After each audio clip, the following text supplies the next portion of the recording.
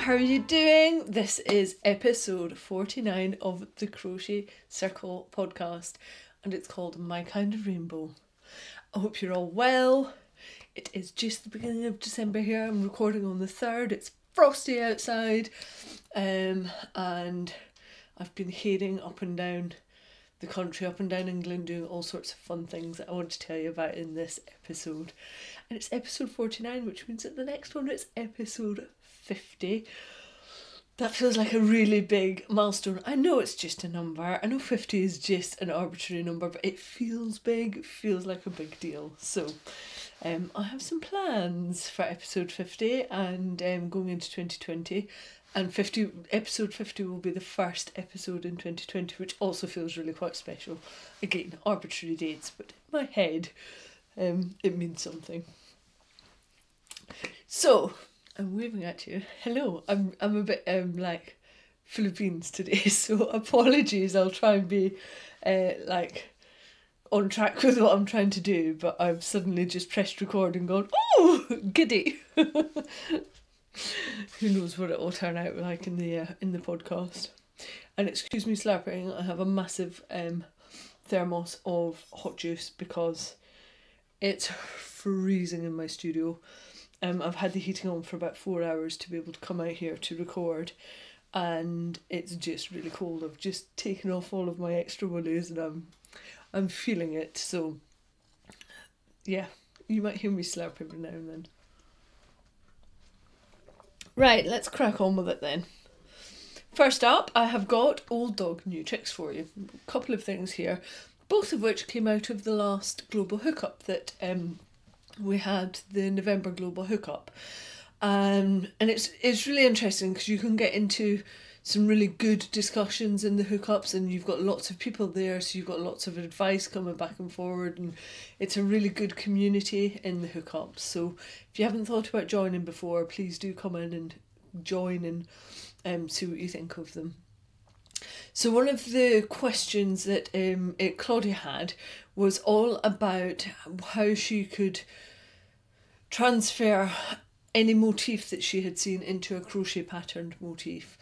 And what I want to point you towards is it's an online resource that creates a PDF, and it creates graph paper, but that is specific to whichever gauge you type into the website.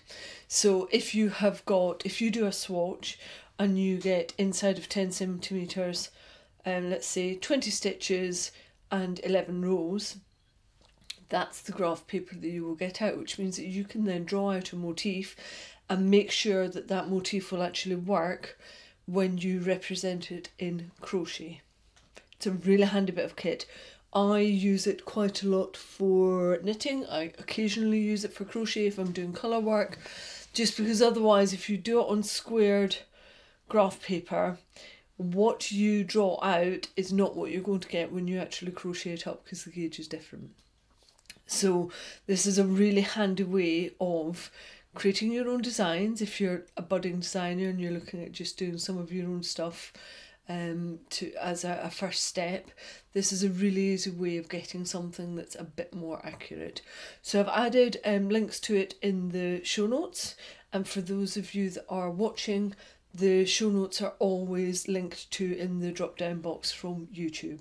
And if you're listening, the show notes always appear in Podbean, which is the main app that I use. So you might be listening on Stitcher, Spotify, iTunes.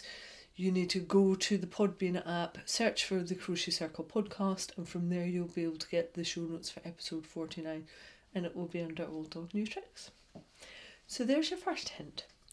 The second one is one that I can't believe I've never really thought about. If you are a Ravelry user, that was quite impressive. I managed to say Ravelry without it coming out in some odd structure. Usually I go Ravelry. I really struggle to say Ravelry. If you are a Ravelry user, it won't last. Then when you are uploading your project, it asks who are you making this for, and more often than not, I'm making something for myself. So I just put me, which is of absolutely no use to anybody. And it was during the last Global Hookup, we were having a really good discussion about size inclusivity and where patterns should draw the line or not draw the line, and what's acceptable from a design point of view and what isn't. And as ever, I was looking for practical changes that I could make, that I personally could make, that would make it easier for other people that were going to do a pattern that I had already made. And the answer is that in that box where it says who have you made it for, rather than just saying me, it is now going to say made for myself.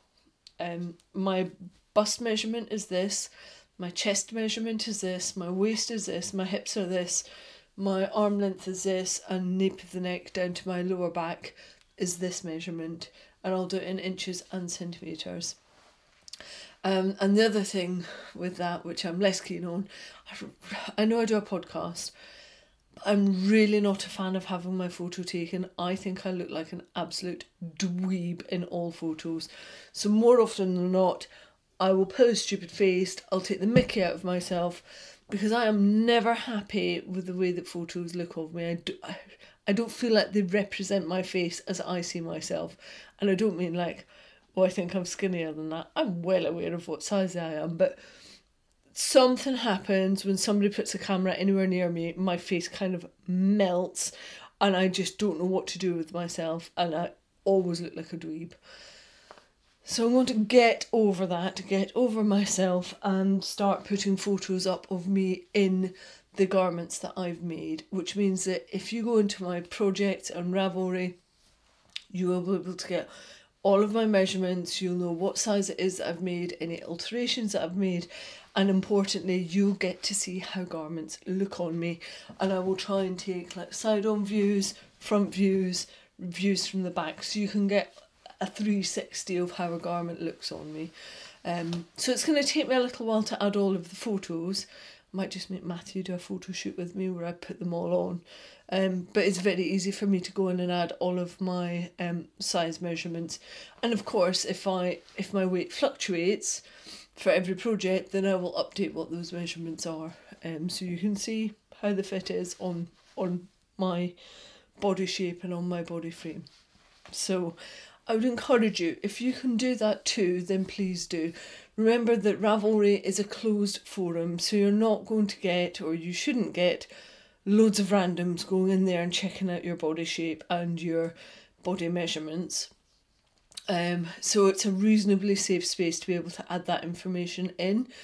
What I would say is that when I am looking at doing a new project, a new somebody else's design, I always take to Ravelry to look how and see how it looks on other people, and it's really helpful if that information is there. That's why I can't believe that I've not thought to move that on a thought process and actually put my own body measurements in, because I find it really helpful when other people do it, and I find detailed photos of how it looks on them really helpful too. And to be frank, there are a couple of projects that I've done, and had I seen more photos of people that were my body shape, I probably wouldn't have wasted my time making them. I'm thinking about knitted ones in particular, where they just haven't suited me, and therefore I don't wear them because of that. So it would probably save lots of people quite a lot of time and effort and help to funnel them down into the projects that would really work for them. So that's it for Old Dog New Tricks, other than to say, one of the things I would like to introduce in 2020 is the idea of top tips and tricks coming from you lovely lot, coming from Crochet Clan members. So I would love to know what are your top tips for crochet or for yarn. So as I'm learning, I still want to be able to do Old Dog New Tricks. I still want to share the skills and the knowledge that I'm gaining month by month. But what I would also like to do is know what your top tips are. Top tips are. And the best way that I can get that information from you is I've started up a thread on Ravelry called Old Dog New Tricks. So if you can pop your top tip in there, or if you can email it to me, I've added my email to the show notes and I'll pop it down below. If you can email them to me, that's much easier than me going through show notes or through Instagram trying to get them that way. And then what I would like to do is pick one top tip every month and feature that viewer or listener and share some of the Crochet Clan top tips with you, and really continue to foster what's special about this podcast, and that is the community that we have together. So I want to make more out of your knowledge and your ideas as well. So yeah, email me or pop it into the Ravelry thread. Even if you think it's something silly, add it anyway. For instance, do you remember when I showed you the little pop-out trick on the Gutermann threads, where you can just pop your thread in the top and the plastic lid goes back in and it keeps your thread end safe? I can't tell you, like, I thought it was a daft thing and really wasn't that worth mentioning. And I can't tell you how many people came back and went, I can't believe I didn't know that little trick. Hundreds of people now know about that on Gutermann thread because I discovered it from somebody else and passed it on to Crochet Clan. So no matter how daft you think your oh, I'm determined, your top tip or trick is, let me know. I'd love to be able to share it. And it would be one a month throughout 2020 and hopefully beyond too. On to Cal updates. So many of you are whipping through those whips. You are getting through them. Things have been frogged, things have been finished, things have been started and finished. You are flying through your projects. And what's lovely is I know that when you pop it up on Instagram or add it into the thread, you're encouraging other people to get through. And I've heard so many people say that they are nearing a point where they can potentially go into 2020 with just one or two projects, where they've had masses up to, a month ago they had loads of projects on the go and they've just been working through them, going into a clear 2020. So that's really lovely to see, and to see all of your projects that are coming through as well. Keep it going. Whip Rip goes on until the 31st of December. There is a hashtag on Instagram, which is hashtag WhipRip2019. That's for your projects as you're doing them. For your finished objects, use hashtag WhipRip2019FO. There is a thread in Sophie's Ravelry group, A Spring Snowflake, full of people showing off all of the things that they're working on. And there's also a finished objects thread in my group, the Crochet Circle podcast, on Ravelry as well. So you've got two places that you can show off your projects and your finished objects. Keep on going. I still have a few that I need to crack on with. I seem to have added more in. And after I gave it all the big guns about people not being pressured over Christmas and making things for other people, I seem to have started making jumpers for two of the little boys in my life. And I want to make them socks as well, and I want to make their mum a pair of socks, and I may have to say no at some point, but yeah, I've started loads of new things, which is just not at all what I was meant to be doing, but I am getting through the other things as well. I've added a list into the chatter thread in Sophie's group, which is really helpful because I'm then using that, keep on going back, keeping track of it and updating it every now and then. So that's been really helpful to do as well. So yeah, that was Whip Rip. And again, in the hookup, I was asked whether I'm going to do the One Skein Wonderland Cal this year, and I hadn't planned to. And then I thought, well, why not? It's actually quite a chilled out crochet along. And I thought, so long as I can keep it chilled out and it's not like prizes, it's more about communal crocheting together or knitting or whatever you want to do, any craft goals, then why would I not run it? So I'm doing it. So if any other podcasters want to get involved, it is hashtag One Skein Wonderland 2019.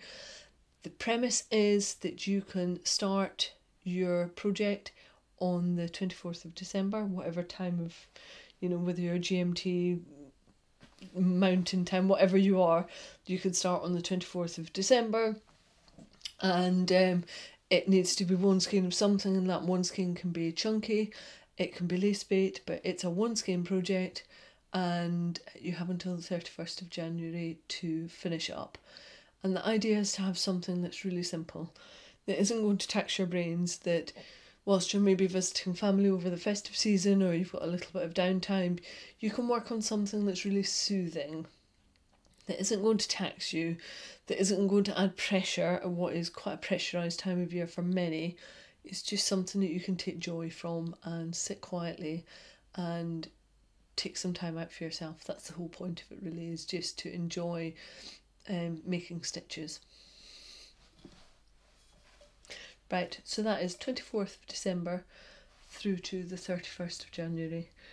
Again, thread on Ravelry, and also hashtag OneSkeinWonderland Cal 2019. Final destination. If you are watching, you can already see that I have got a finished object on, that I have got my bark sweater on. When I'd finished it, I finished it just before I went to Iceland. And then I took it to Iceland and I didn't have the right top to put underneath it, so I didn't wear it in Iceland. And frankly, it was too chuffing cold for me to want to take my jacket off to do any outdoor photo shoots of this jumper in Iceland, so it stayed in my suitcase.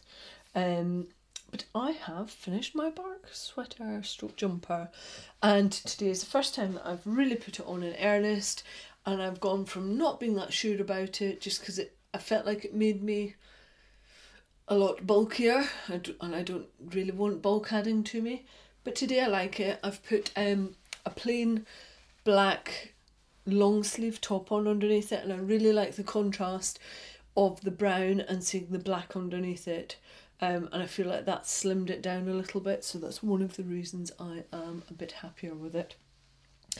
By the time I publish this podcast, I will have added full comprehensive notes on Ravelry for this project, including my measurements, and hopefully I will have managed to have got some photos so you can see how it actually properly looks on me beyond what I'm able to show off in the podcast. I've got a couple of remedial bits that I want to do with it. The bit where the yoke joins with the underarms, you get these kind of holes on the front and you get them on the back as well. So I need to sew them up because I'm not happy with that. I think it's unsightly and also unnecessary. And also the bottom curls up a little bit. And within the pattern, Sidsel suggests a thing called tamper stitch, which is honestly just like a slip stitch. And I did that to see if it would stop it curling. And all it actually did was created a tightness at the bottom of the jumper, which meant that I couldn't then get it on, because of course I've put in so many decreases to make the body come in from my chest downwards, so the tamper stitch isn't working. So I need to design something that will work at the bottom to finish it off and stop it rolling, and I need to sew up these little holes in the arms, and then that's it. So then I'll get it loaded up and popped onto Ravelry. I said in the last episode that I had completely fiddled about with the sizes, and I'll make sure that all of that information is in my project notes. So where I've done decreases, how many repeats down I've done decreases, and what I'll try and do is show you in photos as well. So if you're not particularly good reading through text and understanding, and you're more image based, then hopefully I will be able to refer you to images from my project notes as well. So I'm now much happier with this, and it's actually really nice and warm. Like I said, I have got it on with quite a thick top underneath, but it's a lot warmer than I thought it would going to be, given that it's got quite large lacy holes. And the other thing I would say is it looks like I'm feeling my breasts. I'm really not. I concentrated on, when I was doing the chains, keeping them quite tight so that when the jumper was coming up and over my chest, it wasn't stretching out. It didn't really have that much stretch to go. So it wouldn't look that different from the top. So from my, from my neckline and my waist, it wouldn't look the pattern wouldn't look overstretched and different when it was going over my chest. And I'm quite pleased with how that's worked actually. So yeah, bark is done. And my niece, who is, Darcy Doo is 18, she saw it. She came over for a cup of tea and to say hello. And I said, well, I've got I've got something I think you might like. She's got quite a funky taste for an 18-year-old. She doesn't run with the pack. She's got her own sense of fashion.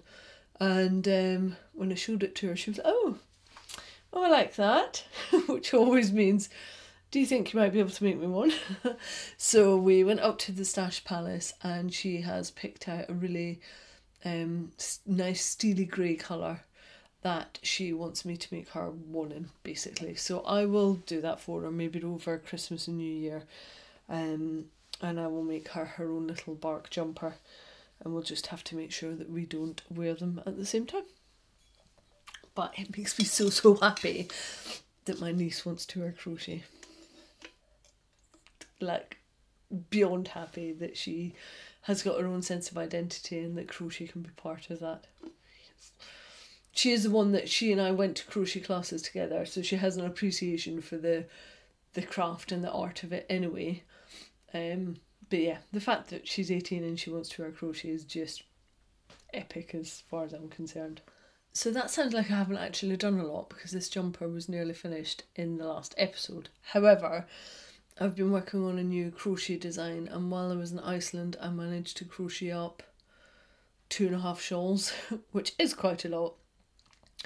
And whilst I can't show you the actual design, I can show you what I've been doing them in. A wee while back I said that I wanted to offer some support information and tools to indie dyers to encourage them towards crochet and to have crochet samples on their stands and to just be more crochet inclusive. And one of the ways I'm intending to do that is to offer them out a free pattern, but this has to be a one skein pattern so that they can pay a test crocheter to make it up for them in one of their yarns, and that way they can actually properly show crochet off on their stands. So the pattern that I've come up with works for one skein, and it works across an Aran weight, so worsted weight, which is actually this one, the brown. It's a phony brown colour, really not that dissimilar to my bark sweater. So it works in an Aran stroke worsted weight, a DK weight, which I've got in a nice kind of heathered blue colour. It's lovely, quite a mid blue, and it's got kind of speckles of brown in there because of the blend it's got. And also in a 4-ply, which I've done in it's almost like a corally salmon colour. It's probably, yeah, salmon's probably quite a good name for it. And it works with one skein of each of those weights of yarn. When I get into it en route, I'll show you the tail end of the lace weight version as well. So for one pattern, it's easy repeats because it has to be for people to be able to show it off, and if they're not seasoned crocheters, then I don't want something that's going to baffle them. I want to encourage indie dyers towards crochet, not away from it. And I want to be able to make sure that it will work across all of their yarn bases and all of their yarn weights. So hence why this pattern, I'm working it up in a heavy lace weight. I've done the 4-ply, I've done the DK, and I've done the Aran weight. And it will also work as a 2-skein shawl, so I need to work up a couple of those as well. But I'm really pleased that one skein will actually create an asymmetric shawl that will sit and will fit and will stay on your body, especially because I've done this neat little design trick that allows it to stay on. So I thought it would have been great to have had this ready for the One Skein Wonderland. It could be, but then I would be pushing it, and I don't want to push it. I want to do it properly. And so it might be ready, but it might not. And it might be the beginning of January before it is ready to come out. But you will be the first people to hear about it. I will let you all know. And then what I might do is ask for your help for getting it out to indie dyers. I would really like them to have the tools at hand to be able to get something crocheted up, and for crochet to have even greater prominence in 2020. Definitely there has been a shift change in 2019, But definitely we cannot take our feet off the pedals. We have to keep on pushing this forward. Crochet has to be given parity as far as I'm concerned. Oakley dokley, en route. What have I got? What have I got? Oh yeah. I can show you the little ear of the other shawl that I'm working on, which, as I said, is in lace weight. If you're a long-term viewer stroke listener, you will know that I have this thing about lace weight. I don't enjoy working with it that much, but I say that. I've told myself I don't enjoy working with it that much, and then I start working in lace weight, and I remember how soft and delicate and drapey it is, particularly if you use a slightly larger hook size. And then I think, oh, why don't I do more in lace weight? Because actually it produces such a beautiful fabric. And then I finish that project and go back into the pattern of thinking that I don't really enjoy lace weight, but actually I do. As long as it's on a bigger hook. I'm using a 3mm hook for this one. So again, it's this shawl that I'm working on, and I am maybe about 20% through it. It's taken a little bit longer because it is lace weight. I've got 600 meters that I need to crochet up, but I am enjoying it, and I'll be able to show you all four, maybe even 5 of these shawls in the January episode. But for now, you can see just a little bit, and I'll pop photos into the show notes as well, so you can see how the different weights of yarn are working up in the shawl. I wasn't sure if this design idea would work across, there's a massive difference from lace weight up to this one that I'm working with is 600 meters per 100 grams. The 4-ply was 388 meters per 100 grams. The DK was 250 meters per 100 grams, and the Aran was 200 meters. So that's a massive difference. So I really, was a bit concerned that it wouldn't work at the heavier weights, but actually it's just fine. It's absolutely fine, which makes me happy because I haven't wasted my time. But I have got rather a lot of the lace weight still to go, and this is in I think it's called Sea Spray, so it's a light greyish with a hint of like a duck egg, and it's alpaca, so you can see all the fibres flying off it, and it's so beautiful to work with, and it's light when you have worked with it, when you've crocheted it up. And the stitch that I've chosen is one that flattens out the crochet, so you don't end up with this really dense, bulky fabric, and it really suits the yarns I'm using, all of which, surprise surprise, are from John Arbon Textiles. But what it means is that rather than chopping and changing from lots of different yarn producers, I can just show it across one yarn producer, and they do really good standard weights of yarn. So it means that you're more likely then, if you've got different yarn producers where you are, you're more likely to be able to find something that's of a similar weight yarn. There is method to it.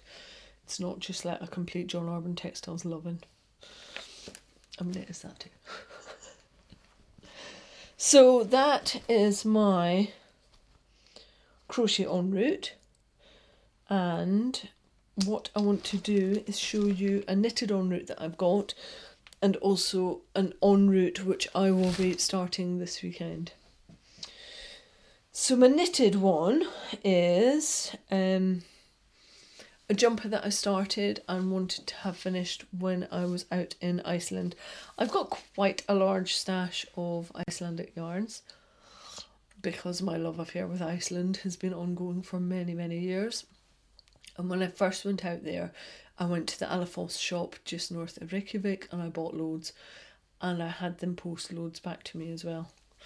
And one of the things that I bought from there were these plates of yarn. And let me just show you what they look like.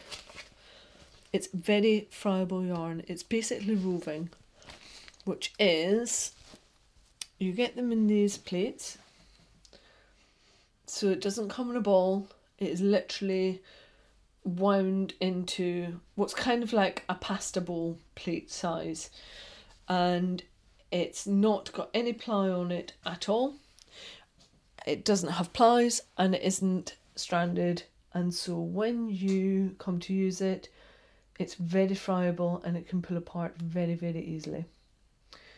So I want to be able to crochet up a blanket with all of this yarn that I have. It's got a specific name. It's called Ploto Lupi. Lupi is the name of the yarn, and Ploto means plate, so it's a plate of Lupi. The thing is, I put quite a lot more tension as I'm working my crochet, and so if I was to go straight into a crocheted project with my Ploto Lupi, it would have been a disaster, and I would have been dealing with breakages, adding more in straight away. Whereas the reality was, I started with a knitting project, and on my first sleeve it maybe took me 30 rows before I got used to the yarn and the tension that I needed to work at. And from that point forward, I had very few breakages. And now that I've got like a recognition and an understanding of how to deal with my tension on knitting, I can now apply that to crochet. That was my thinking, and I think it's probably good thinking. And what it also means is I almost have a finished object. To all intents and purposes, it looks like a finished object.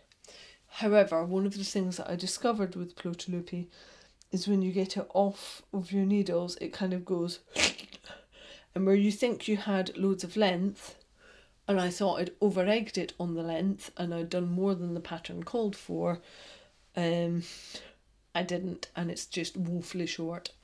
So I've got a bit more work to do on this one as well, because it's like a belly button grazer, which is not what I want out of a jumper. The pattern is called Strandir, and I got it from one of my Icelandic knitting books, which the company that do the milling of Lopi put out. I don't know whether it's every quarter or something, but I bought one years ago when I was over in Iceland. So my jumper is made up of natural light grey, which is heathered with darker grey, it's undyed, of the Ploto Lupi, and also some Einband, which is it's like their lace weight version, and again it's quite a friable yarn, but it does have more integrity to it than the Ploto Lupi. And the colourway that I've got is quite a specific one. There's a lady that, I don't know if she still works for them, but she used to work for the Agricultural College up in the northwest of Iceland, and she does botanical yarn dyeing. I know that she has now moved down into the south coast of Iceland, so I don't know if she's still doing the lecturing job, but she uses natural dyes to dye up Einband, and that's what I've got here. My dad brought it back for me a couple of years back, and I thought it would be lovely to add into this jumper. So the Einband that the lady has naturally dyed has got a really beautiful dark blue, and there are little bits and pieces almost of a green in there as well, which I think is the rhubarb leaf that it was dyed with, because when I've done anything with rhubarb, that's the kind of colour I've got from it. And I love this combination of the two colours. The other beauty of the Ploto Lupi, and this is one of the reasons I really want to crochet a blanket with it, is it's so lightweight. So this entire jumper that I'm holding up is a size large.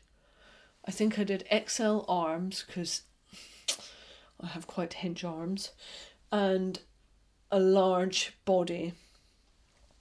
And this entire thing weighs less than 200 grams. It's like a puff of air. It's ridiculous.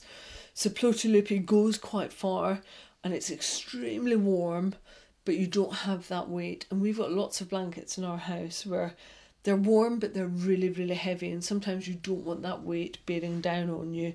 So I figured a crochet blanket, now that I know the tension to work to, would be beautiful, using up all of my Plötulopi, some of my Einband mixed in with it as well to give it more strength and integrity, but it would make a really warm, beautiful, lightweight blanket. And it's very cost effective as well. The Plötulopi is not expensive, and it's not difficult to get hold of. You can get it direct from Iceland if you need to. I really like it. So I need to think up a blanket design. I could go and use one of the many other blanket designs that are out there, but actually I just quite like doing my own thing. So that may well be one of my things for designs for next year. As for the Strandier jumper and how I'm going to deal with that, what I'm actually going to do, because it's knitted bottom up, I've left a little marker in there. I'm going to pick up all of my stitches. I'm going to cut off the rib, and I am going to re-knit the rib, and it will be going from top down, and I'm going to give myself about 13 to 15 centimetres extra length onto that. So I've got a length of jumper that I'm really happy with, and I'm going to change the rib because this one is a 6x2 rib, and it sits on my hips like a little peplum frill, which I've frills in me. No, I'm not frilly and I'm not pastel. Just never two things I will ever be associated with. So I'm going to change that rib to something that I'm happier with, because peplum is not a thing for a fae. I said that I would also let you know about a future project that I want to work on.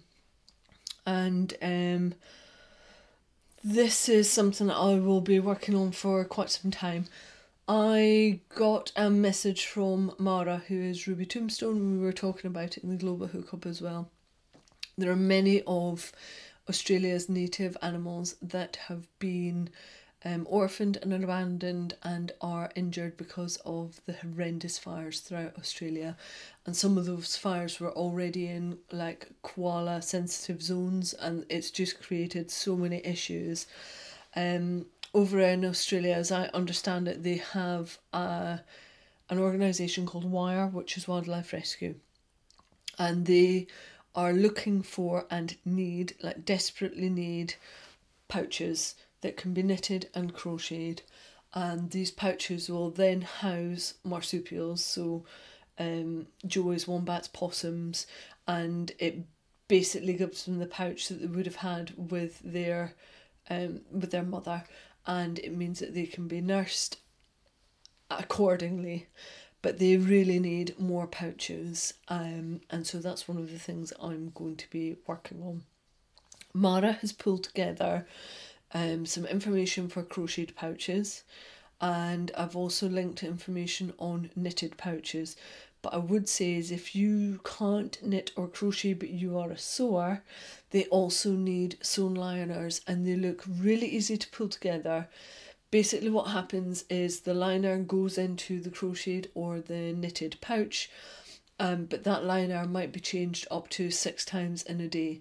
So if you are able to crochet or knit a pouch and also sew 6 liners per pouch, then you're creating a system that would then work for one of those marsupials for an entire day, which is well worth doing.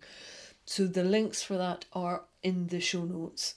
And usually what I try not to talk about within the podcast is stuff that's really time sensitive, because by the time some of you listen to it or see it, it's been and gone.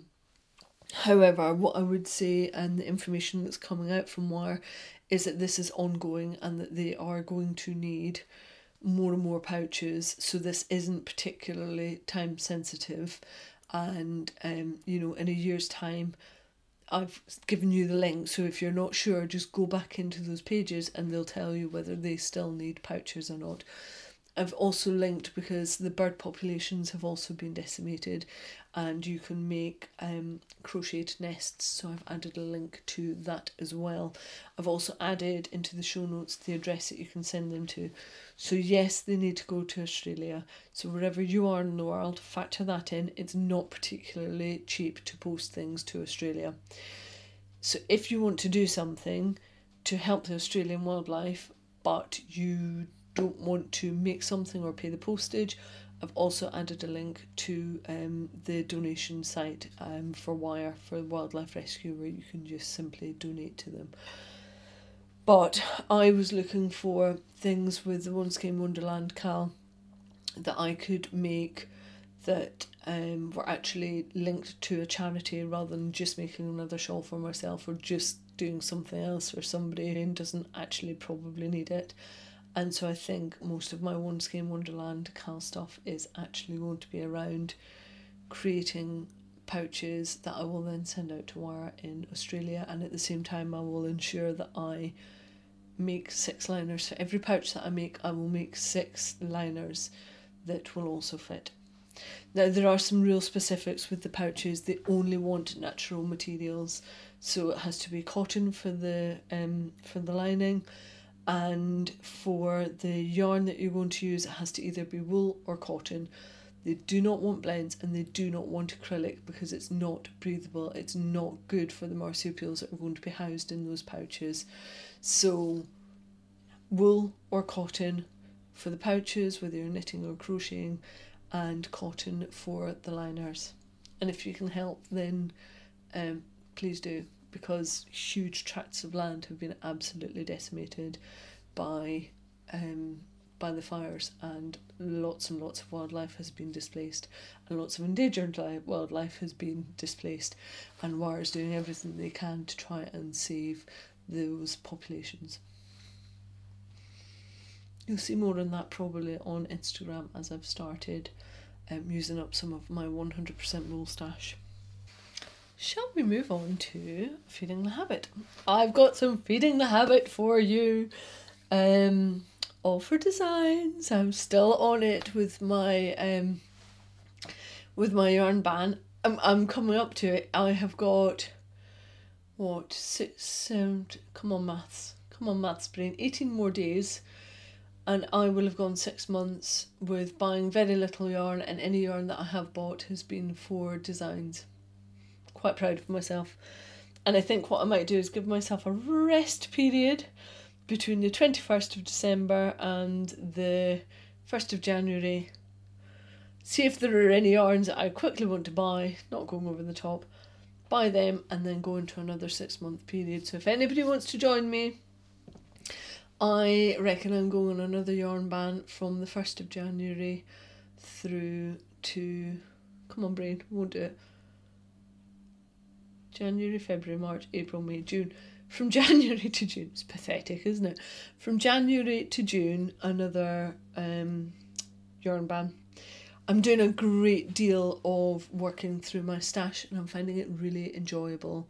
And, you know, there's a reason why I bought the yarns that are in my stash. I didn't just buy stuff willy-nilly. I bought stuff that I really liked, and it's a well-curated stash. So I feel like I don't need to keep on adding to that for my own personal projects, and I'm really enjoying going shopping my stash and using it up. Feels good. So if you want to join me, January through to June, yarn ban again. Yay!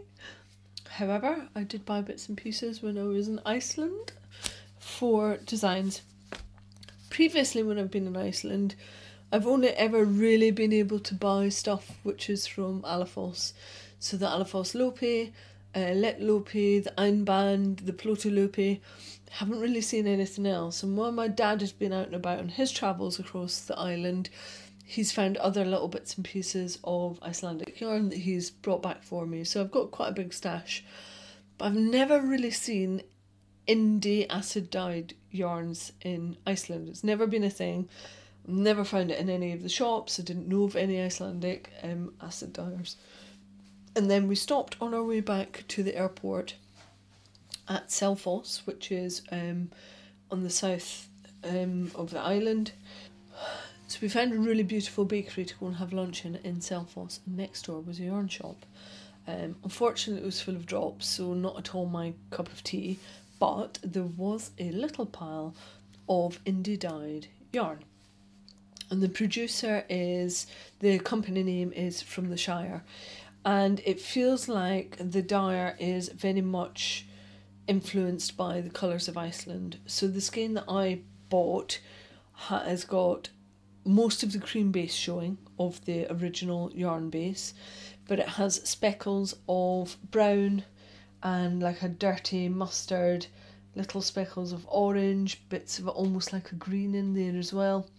And it's basically, the reason I got it is it reminds me of Iceland.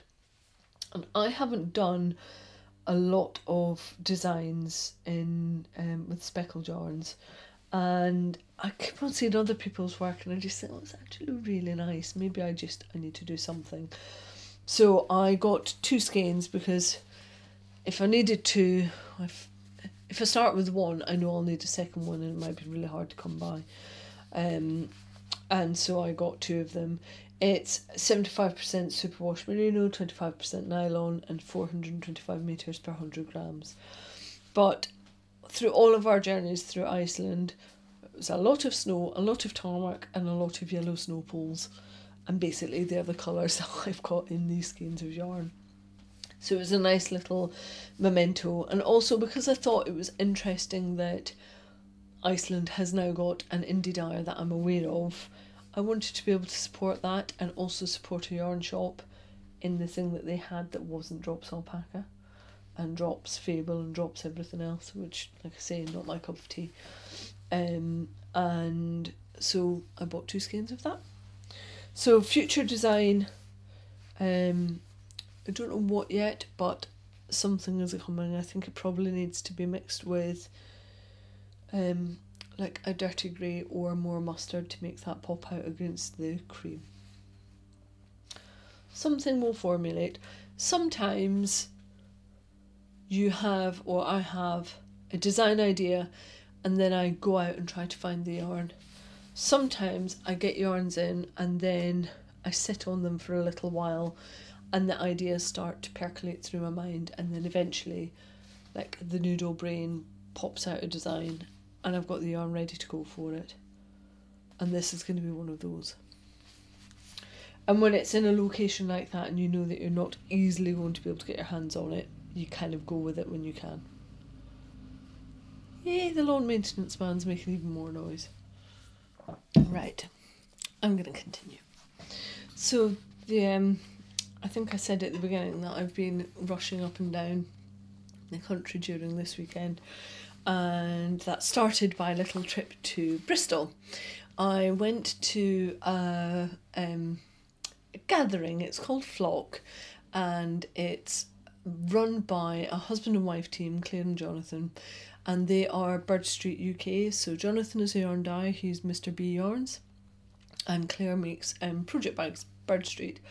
And they host these gatherings once a quarter in a little village hall, and people come and they pay just a few pounds and they can sit and crochet and knit and craft from, I think it's 1:30 till 5 o'clock, like I say, once a quarter.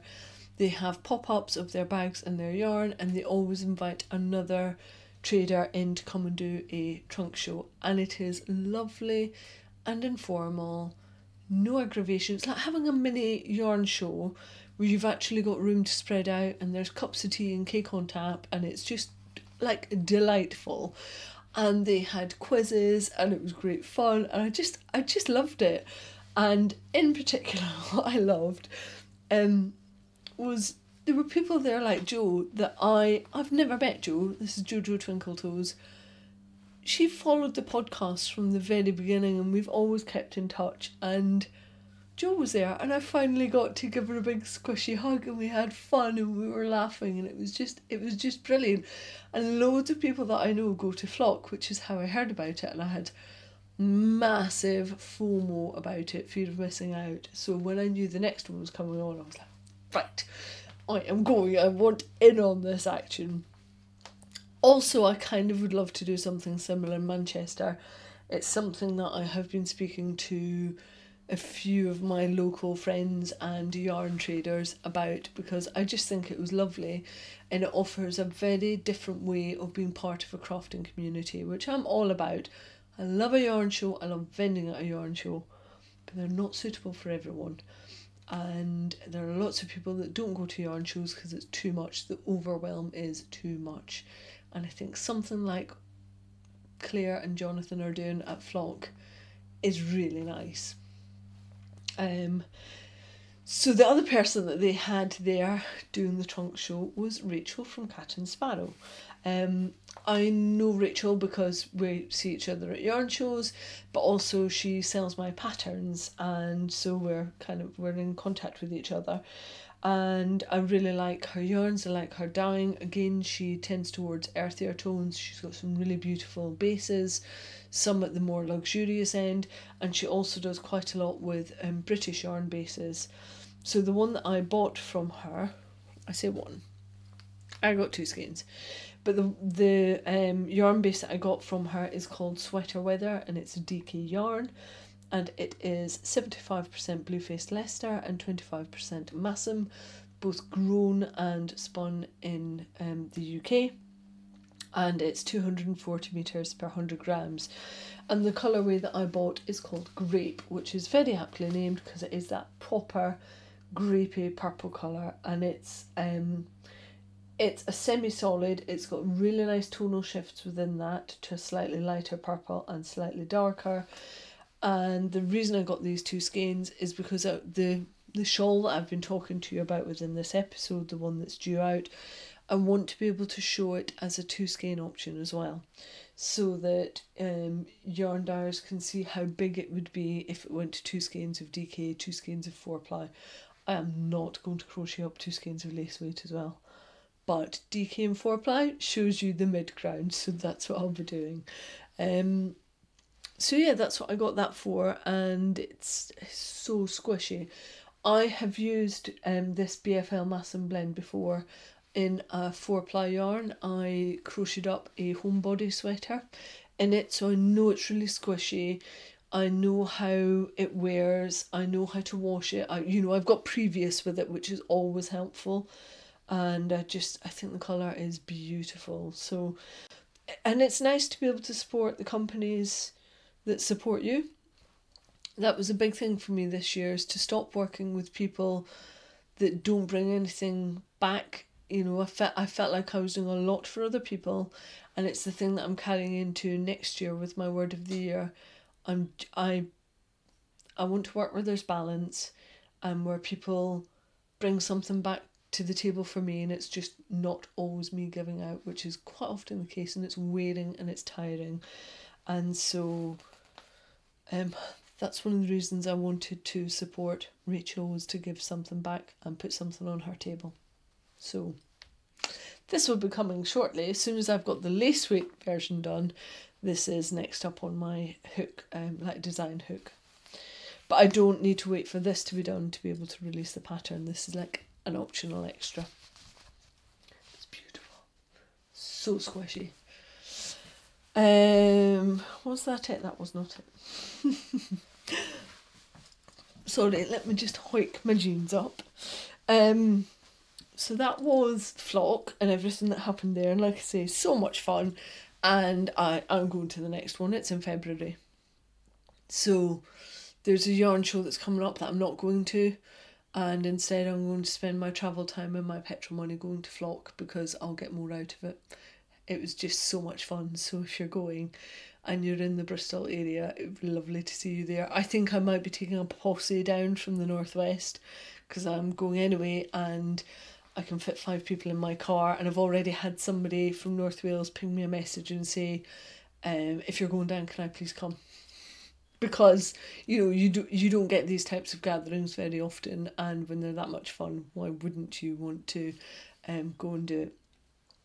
One of the things that they did was Jonathan was reading out partial lines lyrics, and then it was like a quiz, and you had to stand up if you knew what the rest of it was, but you couldn't just say it, you had to sing it, which basically melted into a rap battle, because the final one that he said was in West Philadelphia, born and raised, which meant that Sarah and I, Sarah from Yarn and Blarney, another crochet designer, ended up doing a good portion of the Fresh Prince of Bel-Air, rapping it out in a village hall. It was a lot of fun. So that's the kind of thing that I'm talking about. Really good fun. You could go and buy yarn. There's no onus on you to go and buy yarn or anything. You could just sit, craft away, drink tea or coffee and eat cake. Just lovely, lovely atmosphere. They're doing a great job there. And I may be stealing it. I was very upfront with them and said I want to do something similar in and around Manchester, so it wouldn't be a surprise to them. I asked them if they want to do a flock north. They don't. So that was my Saturday. Saturday night, my friend Katie and I whipped over to Northamptonshire, stayed there overnight, because on Sunday morning we were doing a dyeing workshop at Riverknits, and we dyed up 12 mini skeins, 12 20-gram mini skeins. That was the whole purpose of the workshop. It was about colour techniques and the technical details behind actually getting different shades. And Riverknits Becky and Marcus have an entire wall of mini skeins. I think it's 80 different colours across, and 12 colours across various shades of those colours within their mini skein wall. I'm probably not selling that into you properly. And Becky has just started doing workshops. She did one on dyeing your own variegated skeins of yarn, and then this one which was the more technical aspects. But you could, you don't have to have dyed before to be able to do this workshop. But it did involve some level of mathematics and working out like grammage of dyes and stuff. But that was fine. Becky was there on hand to help, and basically going from your primary colours to your secondary colours to your tertiary colours and ending up with 12. And I loved it. It was a full day. We started at 10, we finished at 4. We had biscuits, we had cake, we had cups of tea on tap. Marcus was making his coffee, and everybody had their own little setup. So your own pots, your own beakers. So it's not like some workshops you're under somebody else's steam and you're waiting for other people to catch up, or you're the slow one and then you feel bad about this. This workshop was excellent because you could pretty much go at your own pace and you could create the colours that you wanted. So you weren't beholden to other people's shades and idea of a rainbow. And we all came out with completely different rainbow yarn at the end of it. I'll pop a photo up of the 5 of us that did the workshop, and I will pop it into the show notes as well, but you can see how different our rainbows were. What's interesting is at the beginning of the session before we dyed, I thought I wanted a slightly lighter rainbow than I got, and Katie wanted, as she called it, a grumpier rainbow than she got. But as we were going through it and hers were lighter and mine were darker, I was like, oh, I like yours, but I want to keep mine, and vice versa. So it was interesting that although we'd kind of pinpointed what it was that we wanted in the shade range, we'd kind of swapped it out, and I really love the colours that I got. In particular, I got this really rusty orange colour, which I've named Rusty Fox, which was what I was trying to get, and it took me 3 different attempts with the dye stock to get it to that proper orangey, rusty brown colour that I wanted before I got it, and I just love it. I absolutely love it. So this was a little treat for me to do the workshop. It was very well priced.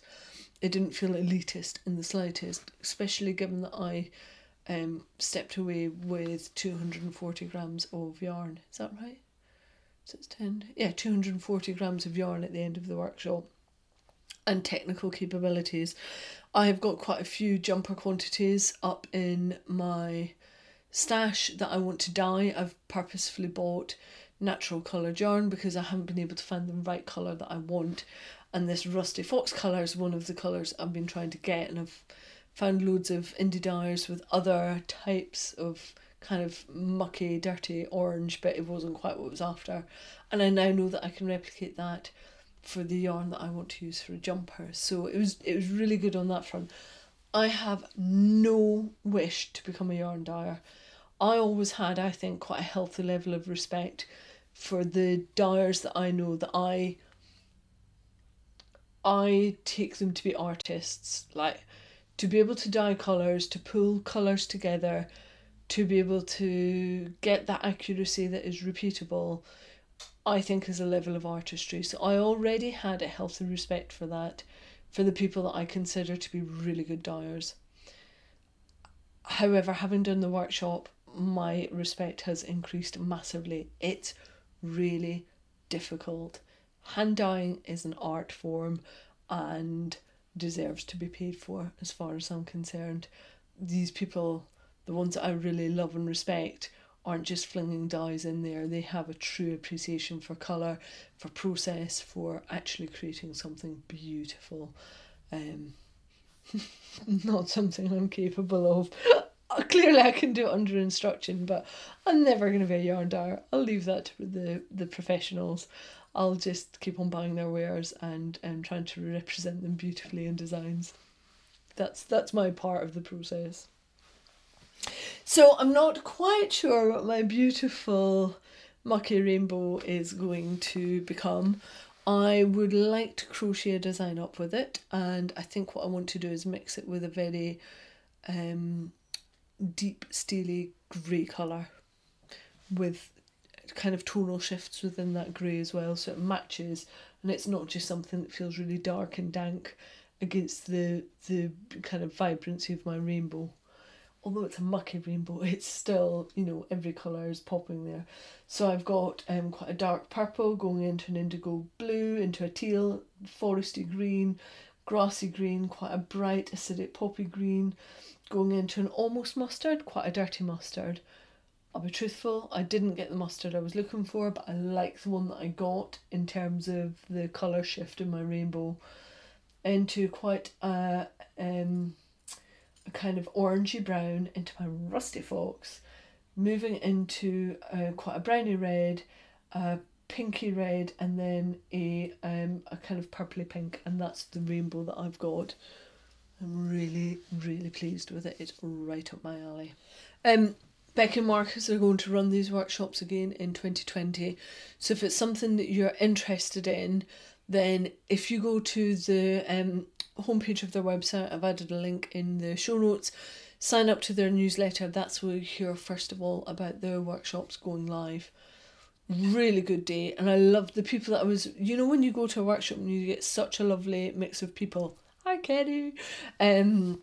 It was like that. It was just really fun. Everybody kind of had their heads down. They were trying to get through the 12 skeins and produce what they were looking to produce, but it was really friendly and good fun, and a lot of oohing and ahhing over each other's rainbows at the end of it. It was just really nice. It was a great weekend last week. It was a very yarny weekend, and I just, it was that little enthusiasm lift that I like to have every now and then, and just be completely immersed in the yarn world, and that's what I had last weekend. It was great.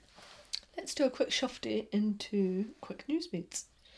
The next global hookup is on the 14th, Saturday the 14th of December at 8 p.m. GMT, and then again on Sunday the 15th of December at 9 a.m. GMT. There are 2 more coming in December though. I said in the podcast last week, let me know if you would like it if I set up global hookups on Christmas Day and Boxing Day, because I really am unhappy with the idea of people that are on their own and bombarded with messages of festivity and family and, people coming together over the festive period and other people sat lonely on their own. So, I have opened up 2 other slots. So on Wednesday the 25th of December from 11 a.m. till 2 p.m. GMT, global hookup will be open. And then again on Thursday the 26th, 9 a.m. until 12 p.m, global hookup will be open. And the reason that it's on such a long time slot, so for each one it's on for 3 hours. And the idea is I will go in, I will open up the session, I'll spend some time in there, and then I might bog off and do something for half an hour, and then come back into it.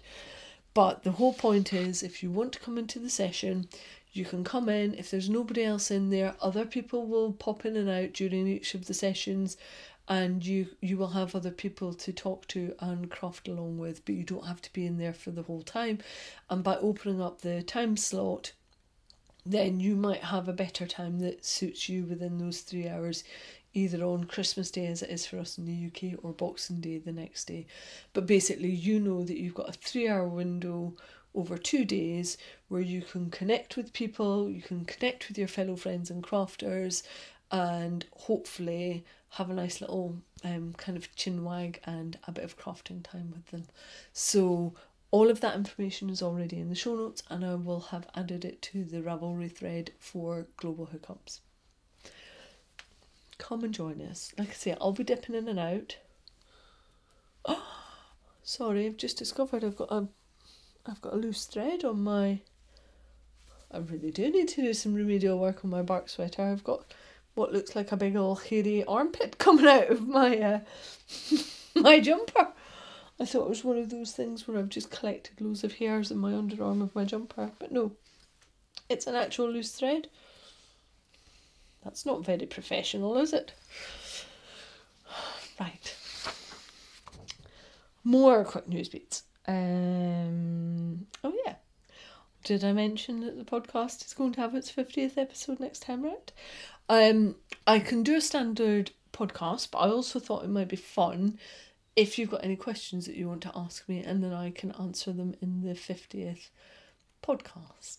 You can ask me anything. I'm quite an open book, and if I don't think it's an appropriate thing to ask, then I just won't answer it. So ask away, and then I'll tell you whether it's appropriate or not.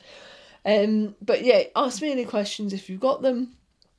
What I was thinking are the best places for you to ask those questions would be the drop down in YouTube. So just leave me a comment in this episode. You can do the same in Podbean for this episode, or when I put the grid story up for this episode, which will be on Friday night, you could leave me a question within the grid story. That's going to be much easier for me to find than you sending me a direct message. So either on drop down box in comments in YouTube, not drop down box, either in comments in YouTube, comments in Podbean, or in response to episode 49 up on Instagram on the grid. I'm going to record a podcast anyway, but if you've got any questions, just let me know and I'll answer away. I might record episode 50 by the fire in the house, because it will be just after New Year that I record. I might need to be warm by then because it's quite chilly. And one final one, which is to say that I have added all of my electronic versions of my patterns, so that's UK terminology, US terminology split out, and knitting patterns are all now up on Etsy.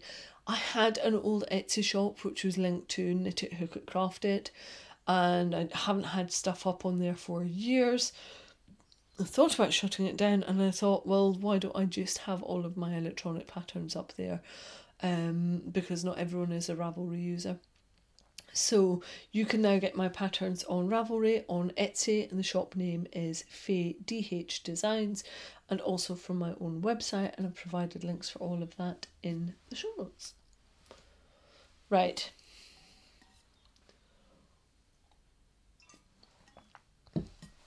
My final bit is J'adore. And it can only be Iceland and spending time with my lovely, lovely Papa Bear. I had a ball. I really enjoyed it. It was lovely to spend decent quality time with my dad. It's been a long time since I've done that. And in his eyes, although I'm 42, I'm small, like his smallest child. I am his little girl. We're two little peas in a pod. But it was interesting to see him seeing how I operate, and to see maybe his understanding of who I am as an adult deepen, because as I said, I'm always his little girl, but for him to see how I interact with other people and how I approach situations, it was quite interesting. I think it was a little bit of an eye-opener for him as to the human being that I am. Iceland is beautiful. It's really, really gorgeous. It was very snowy. The roads were very icy, but their vehicles are just completely equipped for that. So if you saw my Instagram stories, you will have seen the kind of weather that I was driving through up and over the mountain pass to get down to our accommodation. Literally, it's one road in, one road out, unless you take the ferry. So if you want to get to your accommodation each night, you have got no choice other than to go up and over this pass in like almost blizzard conditions and down through a twisty roundy road, which is just ice, completely ice. But you do it, and I've got a new kind of load of techniques under my belt for dealing with very cold road conditions and ice and snow, and just how I've always been able to drive in those conditions, but I definitely learned a lot more having been in Iceland.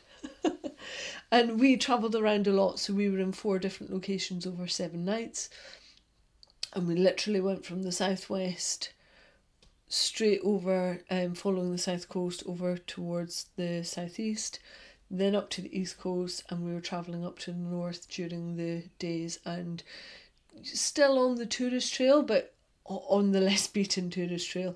There's an area which is called the Golden Circle, which is where most people flock to when they go to Iceland. And if you've never been before, then those areas are well worth doing, because there's a reason why people flock to them. It's accessible from Reykjavik, and it's got some of the big things. So like the big waterfalls at Selfoss and Gullfoss. You can get to Vik from there and go and see the Black Beach and the stacks, and you can go and see the geysers, and you can do all of that from Reykjavik. However, I would say if you're going to be there for more than a few days, travel a little bit further. The western fjords are beautiful. The north of the island is different and beautiful as well, and you can at the right time of year get amazing whale watching up there.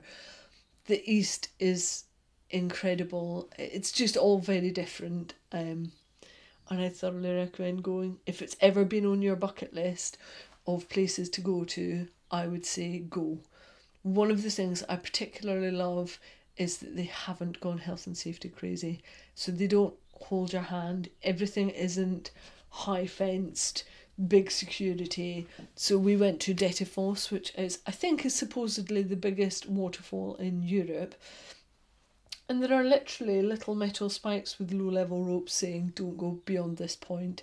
They're not mollycoddling you. If you're an idiot and you fancy going and getting closer to the waterfall than you should and you fall in, it's kind of on you. It's very much a common sense country, and I really like that. I feel like we've just gone over the top in the UK, and it's not like that in Iceland. It's just a very different way of approaching common sense. I really like it. Yeah, it was good. And one of my absolute highlights was we were heading north one day, going up and over the mountain pass, and we'd seen that another car had stopped and they'd got out of their car. So if you see that, you kind of slow down to see if they've got engine issues, whether they've got a problem, or whether you might be able to help them.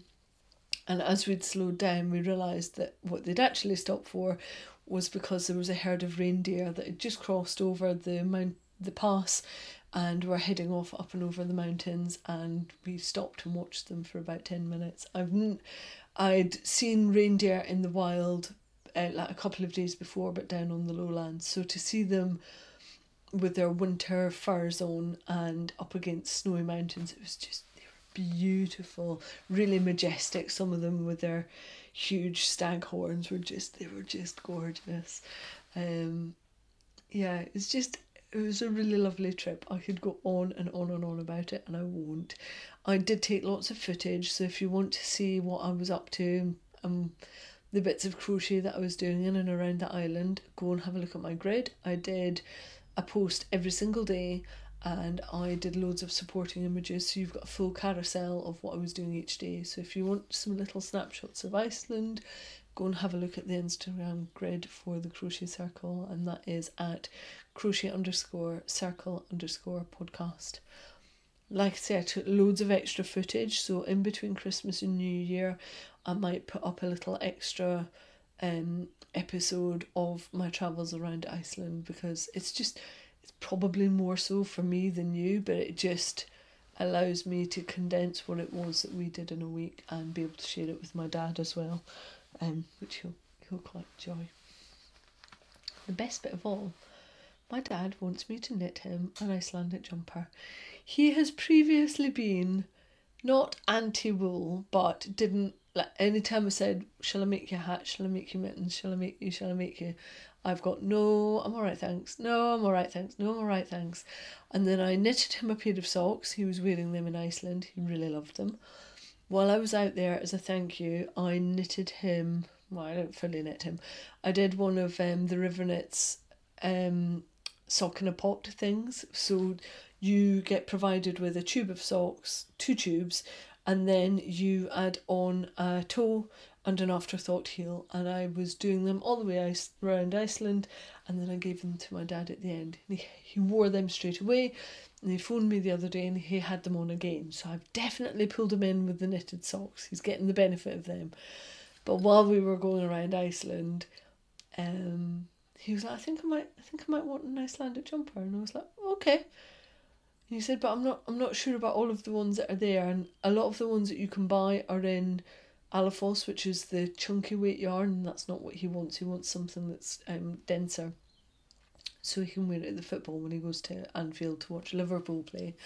And now that he saw another man at the football wearing a Norwegian jumper, a knitted jumper, so now it's totally acceptable. And he knows how warm they are because this man didn't have a jacket on. So it's totally flipped a switch in my dad's mind. And I am now allowed to knit him an Icelandic jumper. So I've started. I won't show it to you yet. I'll show it to you next month when hopefully I'm a little bit further through it. But he's coming down tomorrow. My dad's coming down tomorrow.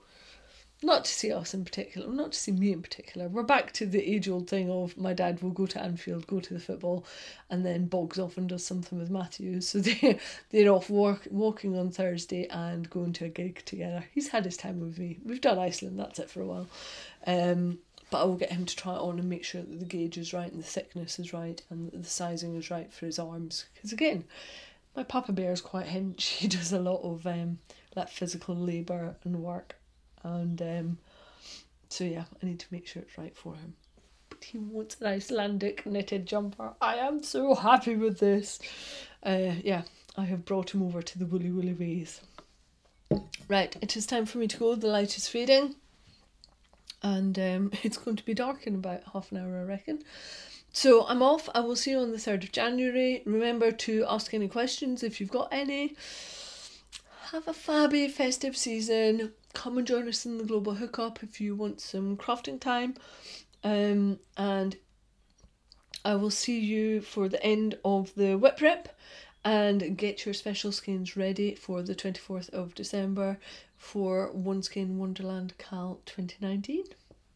Right, I'm off before all the daylight has gone. See you soon, my lovelies. Bye bye.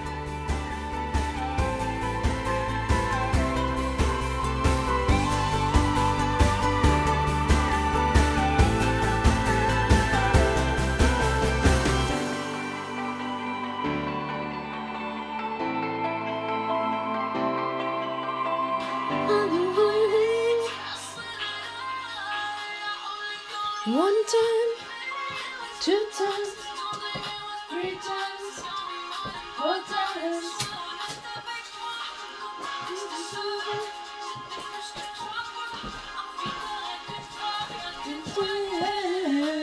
Oh, it's me. 2 times, 3 times, 4 times.